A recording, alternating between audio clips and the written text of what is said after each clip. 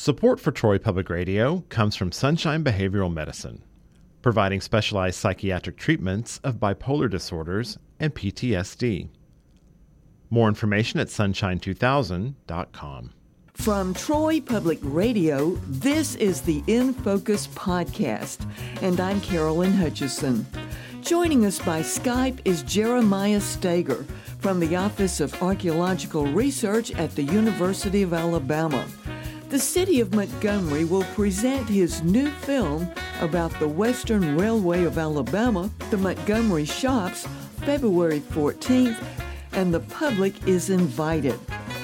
Jeremiah Stager, it is wonderful to visit with you as archaeologist and cultural resources technician at the University Office of Archaeological Research based at Moundville State Park. It's a pleasure. Thank you. Jeremiah, you have been involved in a stunning film, but it's about the Western Railway of Alabama. It will be unveiled Tuesday.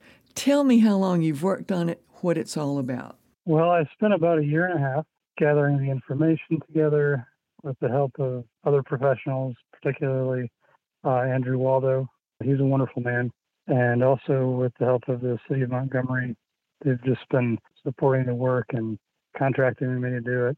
I didn't know a lot about locomotives and the shops before I started, but it's been fascinating. Let's remind the listeners where we're talking about. As you drive into Montgomery on North Court Street into the city, if you look to the left, you can see the remnants of the Western Railway of Alabama and the shops. How important was that area to the city's history?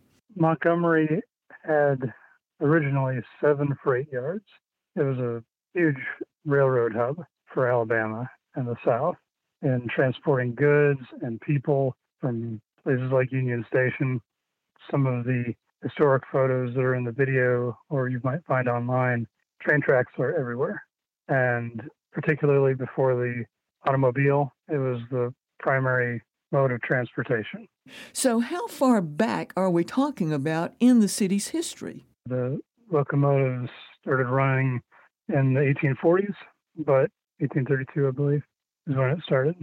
I learned from your film, Jeremiah, that not only are we talking about what was first of all a Montgomery rail system of some 32 miles, it became sort of a central servicing area for other railroads. How did that come about? Well, it started off small prior to the Civil War and gradually grew and making deals with other regional railways to work on the different types of cars, the passenger cars, freight cars, and even locomotives.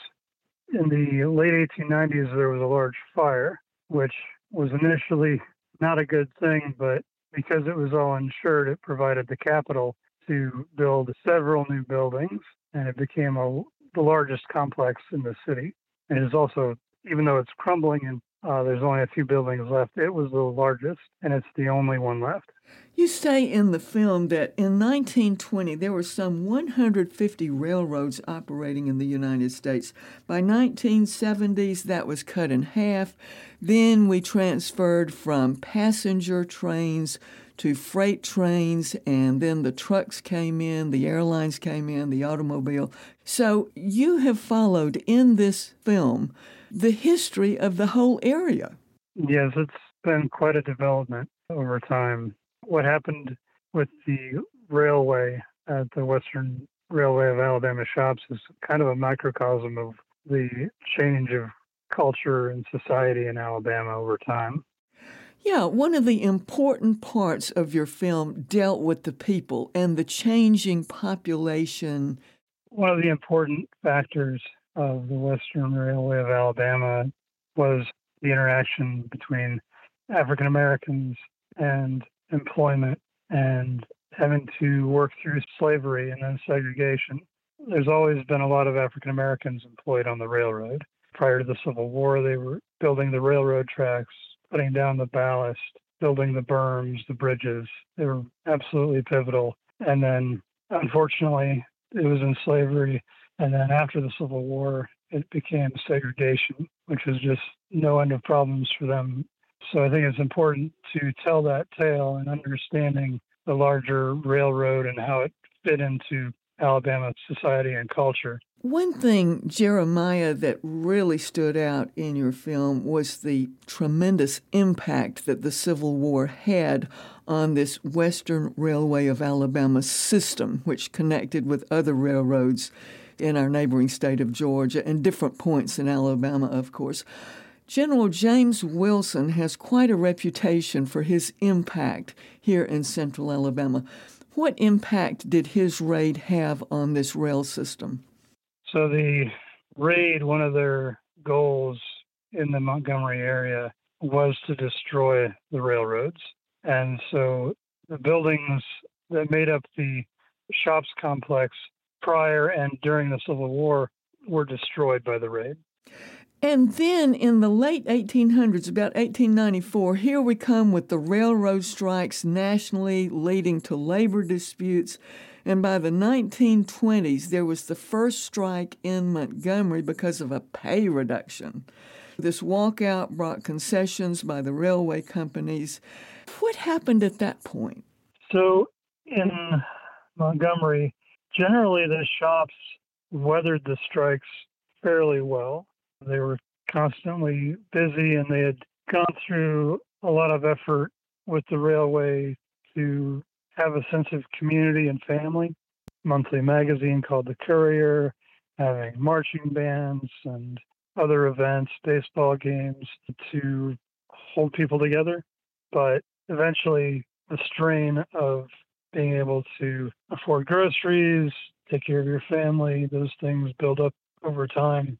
And the shops were no exception to having to deal with the strikes, having to weather those things. Tuesday, Valentine's Day at 5:30 in the evening, Montgomery City Hall will be welcoming all who want to see your film and learn about this central part of Alabama's capital city history. And thanks to you for bringing this film about. But, Jeremiah, we cannot leave without your telling the story of a non-human that was affiliated with the Western Railway of Alabama. What was that creature? By the name of Roy Dickerson, and he was an alligator. Apparently, alligator escapes in the early 20th century were not all that common in downtown Montgomery. He was not the only one, but he was definitely an escape artist. The Alabama River has a tendency to flood, especially back then, with less flood control. And it's assumed that during one of those floods, the alligator showed up, and they decided to make him a mascot or a pet, and they built him a fenced-in enclosure. But surprisingly, alligators can climb fences. He did frequently, and eventually the cops got a little tired of having to have the guys come and bring him back from scaring the local pedestrians. The shop's manager and the mayor came to an accord, and he was moved to an enclosure at what became the early Montgomery Zoo. Well, Jeremiah, congratulations on this landmark film, Western Railway of Alabama, and the screening, of course, again, Tuesday, February 14th at 5:30. Thank you for joining us today by Skype. Well, thank you so much, Carolyn. It was an honor. I appreciate all the time the listeners put into learning about Alabama history on your program. Joining us was Jeremiah Steger from the Office of Archaeological Research at the University of Alabama. The city of Montgomery will present his new film about the Western Railway of Alabama, Montgomery Shops, showcasing its importance in the history of Alabama's capital city. The public is invited to attend the premiere February 14th, 5:30 p.m. at City Hall. Thanks for joining us today for the In Focus podcast. I'm Carolyn Hutchison, and this is listener-supported Troy Public Radio. Support for this podcast comes from Troy University, dedicated to teaching a new generation to lead change. Information on leadership opportunities available to students from day one is at troy.edu/leadchange.